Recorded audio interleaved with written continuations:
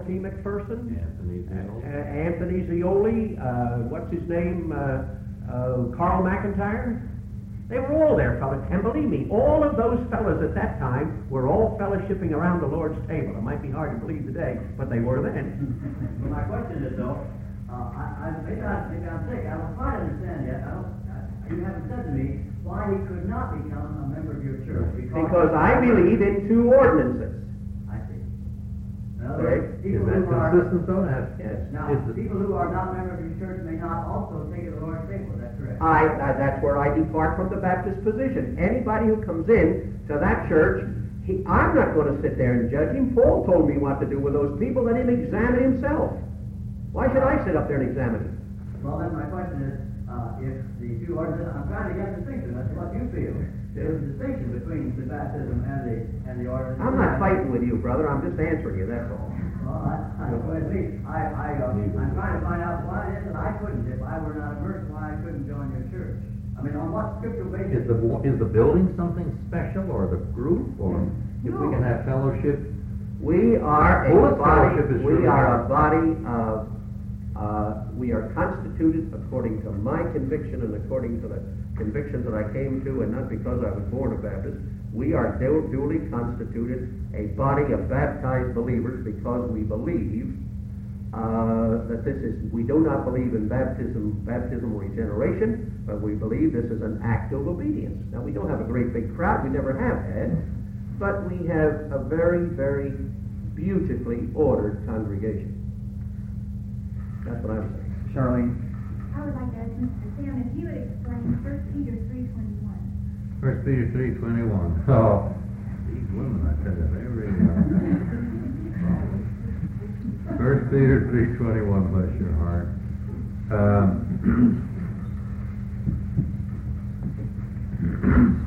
The like figure, whereunto even baptism also doth also now save us, not the putting away of the filth of the flesh, and the word here is not the body, it's sarkikos, the old man, you see, the old nature. And baptism will not wash away the filth of the old nature. But the answer, where are we of a good conscience toward God? Now, first of all, may I ask you to turn to James 1. That's right after the book of Hebrews, dear friends, you'll find James. That was insulting. I didn't mean it that way. James 1. James, a servant of God and of the Lord Jesus Christ, to whom? 12 tribes scattered abroad. That's why he has been called one of the leaders of the circumcision. He proved he was that in Acts 15 and in Galatians 2. That is the record of Galatians 2. We open to 1 Peter. Peter, an apostle of Jesus Christ, to whom? Says the strangers scattered. Really, the word scattered is of the diaspora, the strangers of the dispersion. He was writing to Jews scattered about through Pontus, Galatia, Cappadocia, Asia, and Bithynia. James evidently, I don't know whether these brethren will agree with me, I wouldn't make a point of it. But I believe this James is the Lord's brother. Do you too, Brother? Amen. All right. This James is the Lord's brother. This Peter is certainly the leader of the circumcision apostles. It is not they who write our private mail. Paul says, I speak to you Gentiles.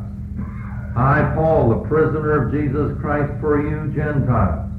I'm a teacher of the Gentiles in faith and verity. That doesn't mean Jews couldn't come in now. But the point is that he went from one nation to which they had agreed to confine their ministry in Acts 15 and Galatians 2. He went to all nations. And he was the apostle of the Gentiles, means the nations, you see.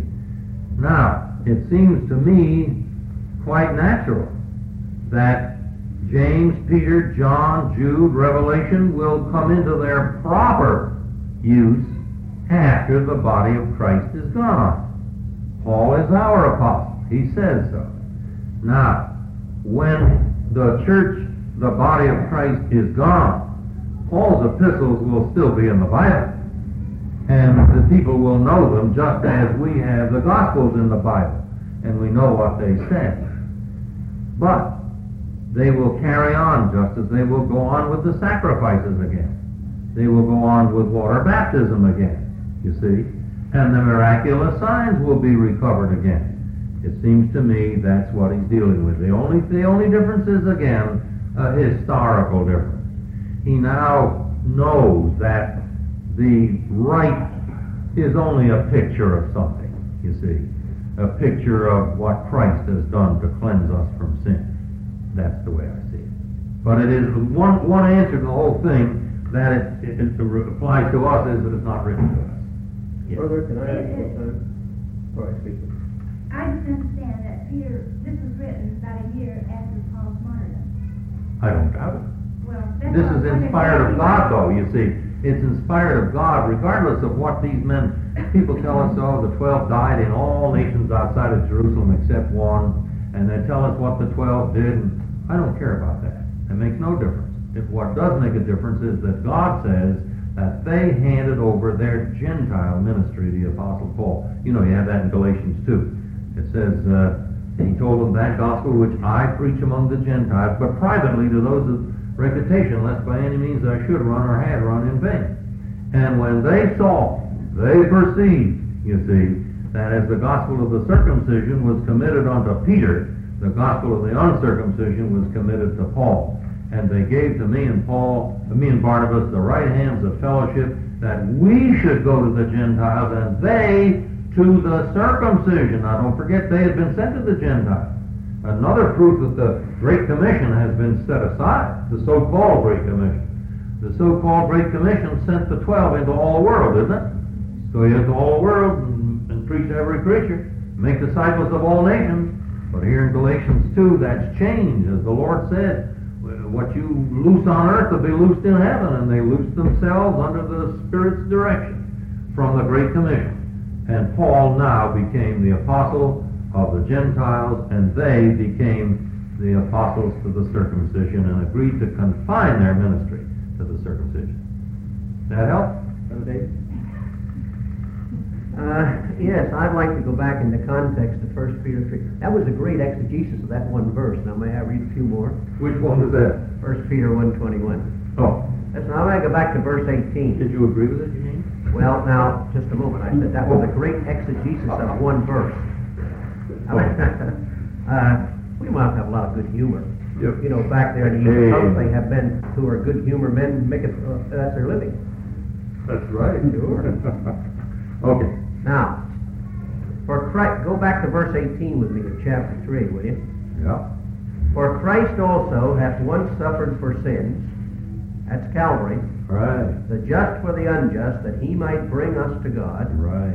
being put to death in the flesh, that's Calvary, Right. that's burial, but made alive in the Spirit, thank God, that's resurrection, Right. by which also he went and preached unto the spirits in prison. Now, Jesus Christ, my dear friends, did not get up out of that tomb and go down and taunt the people who were prisoners, who had no chance of being saved. I've heard that ridiculous interpretation. It nauseates me. Now let's go on. Let's read the rest of the context. Which sometimes were disobedient. When did Christ go in the Spirit to preach unto those saints in prison? Which sometime were disobedient, when once in the long suffering of God waited the days of Noah. That's when he went to preach to the people who were at the time Peter's writing in prison. While the ark was a preparing, wherein few, that is 8 souls, were saved by water. Now they were saved in that ark. As the floods came up, they were saved by water, because the water that drowned everybody else lifted them up to safety to the very highest peak. Let's come on down. The like figure now, whereunto even baptism doth also now save us. And this is all the light of Calvary, please. Not the putting away of the filth of the flesh. I've said in every one of my presentations, that water that I go down into doesn't save anybody. Believe me, if I thought water would save people, I wouldn't baptize them in a church pool. I'd take them out here in the Atlantic Ocean. See, the more water, the better.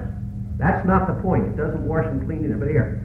Now listen, but the answer of a good conscience toward God by the resurrection of Jesus Christ from the dead, who is gone into heaven and is on the right hand of God, angels and authorities and powers being made subject unto him. Now the baptism doesn't save, the baptism doesn't wash clean, despite what it says, of course, but now save us. What does save is the finished work of Christ is culminated in his resurrection. And this is exactly what I'm coming up with. As far as I am concerned, the baptism is just an answer of a good conscience. It speaks of identity. That's all I've said, and that's all Art has said when he was here. Of course, he approaches it differently also to me. It just speaks of identity, baptism, spirit, baptism, water. And it speaks of the fact that as we are there, we are... I never say anything to anybody in a baptism pool about remission of sins. I say, my brother, my sister, do you believe that Jesus Christ is the Son of God? They say, yes. Well, they wouldn't be there. Have you trusted him as your own personal Savior? Yes. Then I go on to say that I baptize them in the name of the Father, Son, and Holy Spirit, one baptism. Now, as I've said, it's just an outward testimony to an inward act, and I would certainly include Peter, in the light of Calvary and all that he says there, a good conscience toward God. Now, coming back to chapter 1, if I may just a moment, Mr. Moderator, I know I've got a lot of... I talk a lot, but listen to this. In this context, he's writing to these people who are scattered abroad. Now, I read this, elect according to the foreknowledge of God the Father. Now, I'm a poor old Gentile. Am I not elect according to the knowledge of God the Father? I will tell you I am. Through the sanctification of the Spirit, yes, thank God on that. Unto obedience and the sprinkling of the blood of Jesus Christ, hallelujah. Grace unto you and peace be multiplied. I'm glad he's multiplied it over the years. Blessed be the God and Father of our Lord Jesus Christ, which according to his abundant mercy hath begotten us again unto a living hope by the resurrection of Jesus Christ. Do I have an inheritance? Yes, I do. Incorruptible, undefiled? Yes, I do. That fadeth not away. Is it reserved in heaven for me? Thank God. Who are kept by the power of God through faith unto salvation ready to be revealed. Am I kept by the power of God? Amen. This all belongs to me, friends. When you come right down to it, after the Spirit, I'm one of those strangers scattered abroad. I may not be in the physical, but I am after the Spirit. It all belongs to me. Yes, sir. May I respond now? Please go ahead. I'm sorry. Go ahead, I'll be next. Okay. Brother, I agreed, did I not, that after the body of Christ is gone, the epistles of Paul will be in the Bible, which corresponds to the fact that Peter had a great deal of contact with Paul. It says they saw, they perceived what Paul was trying to get to them. Sure, he saw that. And all of this that you read is also mine. Right. But you took something out of chapter, where are we again? 3:21. You took something out of Peter's epistles which could not be found in Paul's. Where in Paul's letters do we find that to be baptized with water would give us a good conscience? And in fact, it's my conscience. I understand that through the blood of Christ, our conscience has been cleansed. We've got a consciousness, but not the plaguing conscience. But it's a good conscience premised on the fact of the resurrection. Well, of course. I think the fact that one writer says something that another one does not say doesn't necessarily mean that he doesn't hold that position. No, I mean, but in many cases, one writer does not duplicate the content of another. And an argument from silence, I don't think, is altogether conclusive. but in this case it is. Wouldn't the same be true? Wouldn't it be just as true to say, just because they both say certain things that are true to us, that doesn't mean that they're whole messages for us. Now, isn't it a fact that Paul was the apostle of the Gentiles? And he was given the revelation for us today, that gospel that I preach among the Gentiles, and the mystery which was given for the Gentiles. And he never said, I think it's important if what baptism were for us today, and so important that we couldn't have a clear conscience or a good conscience unless we were baptized, I would surely expect that Paul would say it. It was in God's program for today. But he doesn't. This is written in an epistle by Peter to the circumcision. Dave, I would like to ask Mr. Davis, I asked this morning, maybe I misunderstood, but do you believe that the Great Commission in Matthew is for us today? Right. Okay. Now I've got another question. It reads this way: Go ye therefore and teach all nations, baptizing them in the name of the Father, and of the Son, and of the Holy Ghost, Right. teaching them to observe all things whatsoever I have commanded you. And lo, I am with you always, even unto the end of the world. Amen. Now, if we go back to the 23rd chapter of Matthew, 23, right? verses 2 and 3, we read, the scribes, this is Christ speaking to the disciples and the multitude, the scribes and the Pharisees sit in Moses' seat. All, therefore, whatsoever they bid you observe, that observe and do. But do not ye after their works, for they say, and do not. Now, part of what the scribes and Pharisees taught certainly would have been circumcision, observation of the Sabbath, sacrifices, and yet we do not teach those things or observe them today. Right. And my question is, if the Great Commission is for us today, is not Christ saying, you teach them to observe what I told you back in Matthew 23:3? No, I don't think so. Why not? I don't think you can come to that conclusion. Go ye therefore and teach all nations, baptizing them in the name of the Father, the Son, and the Holy Spirit, teaching them to observe all things whatsoever I have commanded you. And lo, I am with you always, even unto the consummation of the age. Now, it doesn't necessarily follow that I've got to come to this place of getting into different areas and different dispensations and so forth and so on, as Brother Stanton does. Matthew 28:18-20 is in the post-Calvary era. Matthew 23:1 and 2, if I read my Bible correctly, is in the pre-Calvary era. I believe that this Great Commission relates to the things that he commanded them after he raised from the dead.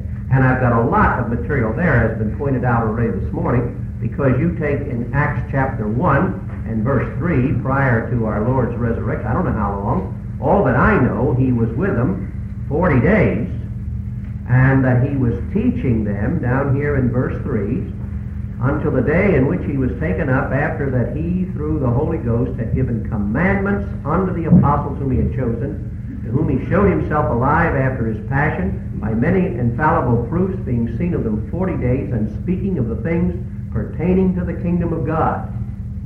Now, I believe that commanded here wouldn't go back to Matthew 23:1 and 2. We're in a completely new era now. What was that reference again that you just read from? Acts chapter 1, verses 1 through 3. Do you think that he, in that period, he taught them against observation of the law? Yes, because I think the law is behind them. A person's being brought into relationship with Jesus Christ in the post-Calvary era. What does Paul say about the law? He took it and nailed it to his cross. And he took away all the ordinances that were against it. There were thousands of Jewish believers who were zealous after the law. Well, I'll answer that this way. You take in the book of Acts, the Lord Jesus Christ said, Go ye therefore, and ye shall receive power after that the Holy Ghost is come upon you. Ye shall be witnesses unto me, both in Jerusalem, it was to continue there, Judea, Samaria, to the uttermost parts of the earth. They never move out of Jerusalem till he brings great persecution upon the church, with a resulting great havoc, and then they begin to carry out his commandment in Acts 1:8.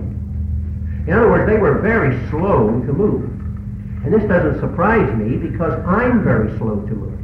And I know a lot of other people who have received the Spirit and are born again and believe in the Lord, who are slow to move also. May I ask this question? I'm afraid it won't get in, and I do believe it's important. Not that yours isn't, but Brother Stam has said that he does not believe the Matthew account of the Great Commission, or Mark for that matter, is for the church today. And if the Great Commission is not for the church today, what is the mandate of the church today? What is our commission as such? Right. May I point out something that I think we have, phraseology that we have been using, and I think maybe a little carelessly, all of us. We've been talking about the church and when the church started. Dr. Schofield differentiates between the church and Israel. I don't think that's a legitimate differentiation. Let's get bigger as we go. Because the church, what does that mean? Called out company, isn't it? God's called out people. God has always had his church. You've got to be Presbyterian there. In Acts 7:8 you read about the church in the wilderness. There were God's called out people in the wilderness. In Matthew 5, if your brother sins against you and so on and so on, do not tell it to the church.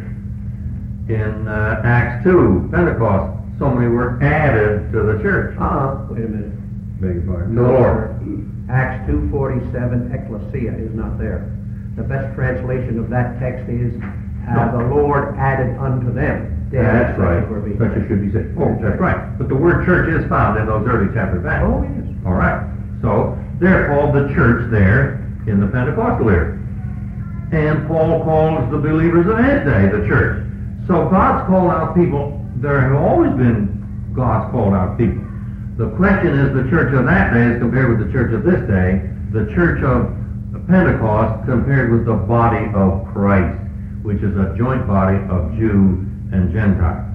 Now, would you repeat that clearly again? If the common usage of the Great Commission and understanding Right. of it is not for the church today, what is the church? Now here you have Paul to the body of Christ. What I can't understand is if the Lord Jesus gave a commission to his apostles to preach to all the world, would it seem legitimate if this is for today, and the message that Paul preached later? Would not seem passing strange if they left out the most important parts? The finished work of Christ for salvation? Salvation by grace alone, through faith, without works in the law? Now, when we come to Paul, we find all that. That is the very core of his message. If you want your commission, as far as the gospel is concerned, 2 Corinthians 5. Paul says in verse 13, if we're beside ourselves, that is, if you consider us so, that's to God.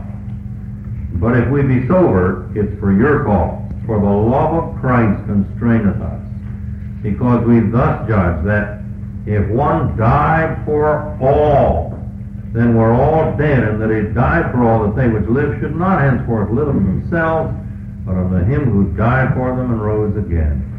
Wherefore henceforth means from now on, know we no man after the flesh.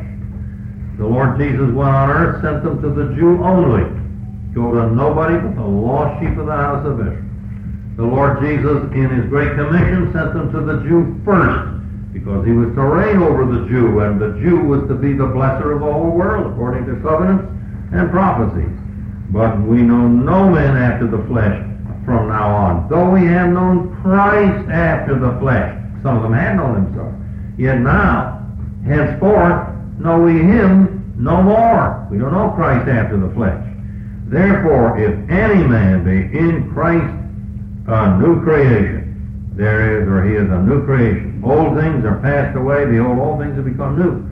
And in this new thing, all things are of God. Everything is of him, who hath reconciled us to himself by Jesus Christ, and hath given to us the ministry of reconciliation. That is, that God was in Christ, that is, at Calvary, reconciling the world unto himself, not imputing their trespasses unto them, and hath committed, there's your commission, hath committed unto us the word of reconciliation, which is not merely be reconciled, but that he, on his side, is reconciled. I have nothing against you.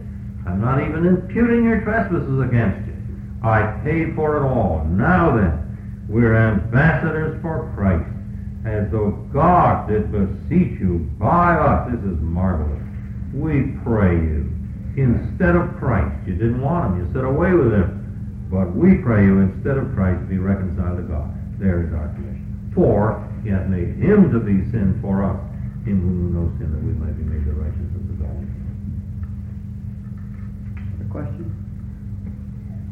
Mr. Pond.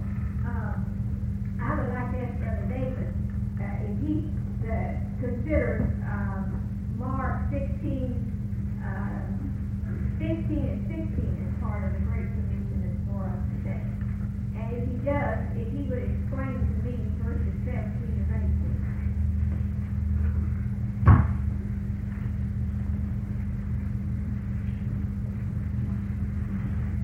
18. Mark 16, verses 17 and 19. And these signs shall follow them that believe. In my name they shall cast out demons. They shall speak with new tongues. So then, after the Lord had spoken unto them, he was received up into heaven, sat on the right hand of God. Well, now I can go over. Here I come to my epistles to explain it. The Apostle Paul cast out demons. The Apostle Paul spoke in tongues. He says so. He said, I thank God I spoke in tongues more than you all, the 1 Corinthians epistle. But these, as you get into Paul, these signs continue to go on for a while, both with the 12 and with the Apostle Paul. But then after a time, as Paul teaches us in 1 Corinthians 12, these gifts begin to disappear. What if they're for us today? If the Great Commission is for us, Well, that's what I'm today, saying. for us. No, because they were for Paul for a time, and they were for those apostles for a time, and they were in the Great Commission, and they were there for a time. But then after the New Testament had been fully written, and we had a full New Testament, there was no need of them anymore. That's what we say about baptism. Well, then, but if we have no need for them anymore, how can you say that they are for us today? I'm not saying, madam, that all those things are for us. I'm saying that Paul's the very thing that I presented earlier. Paul was a great defender of the faith. He was a great defender of truth. He writes and tells us that some of these accompanying signs are being done away and will be done away with.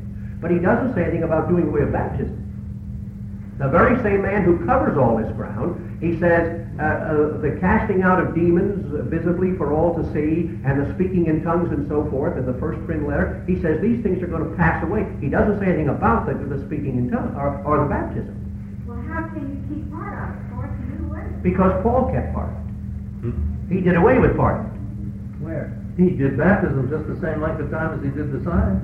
No, he didn't. He never anywhere mentioned baptism as one of those that would pass from the scene. He mentioned specifically casting out demons, No, he didn't speaking in mention that, tongues, brother. and so forth. Well, he mentioned specific gifts that were there. I'm sorry, he answered it, not to the satisfaction of all, but I'm sure adequate explanation so far as he is concerned, but we've only got 3 minutes, and I want to conserve them as much as possible. Another question?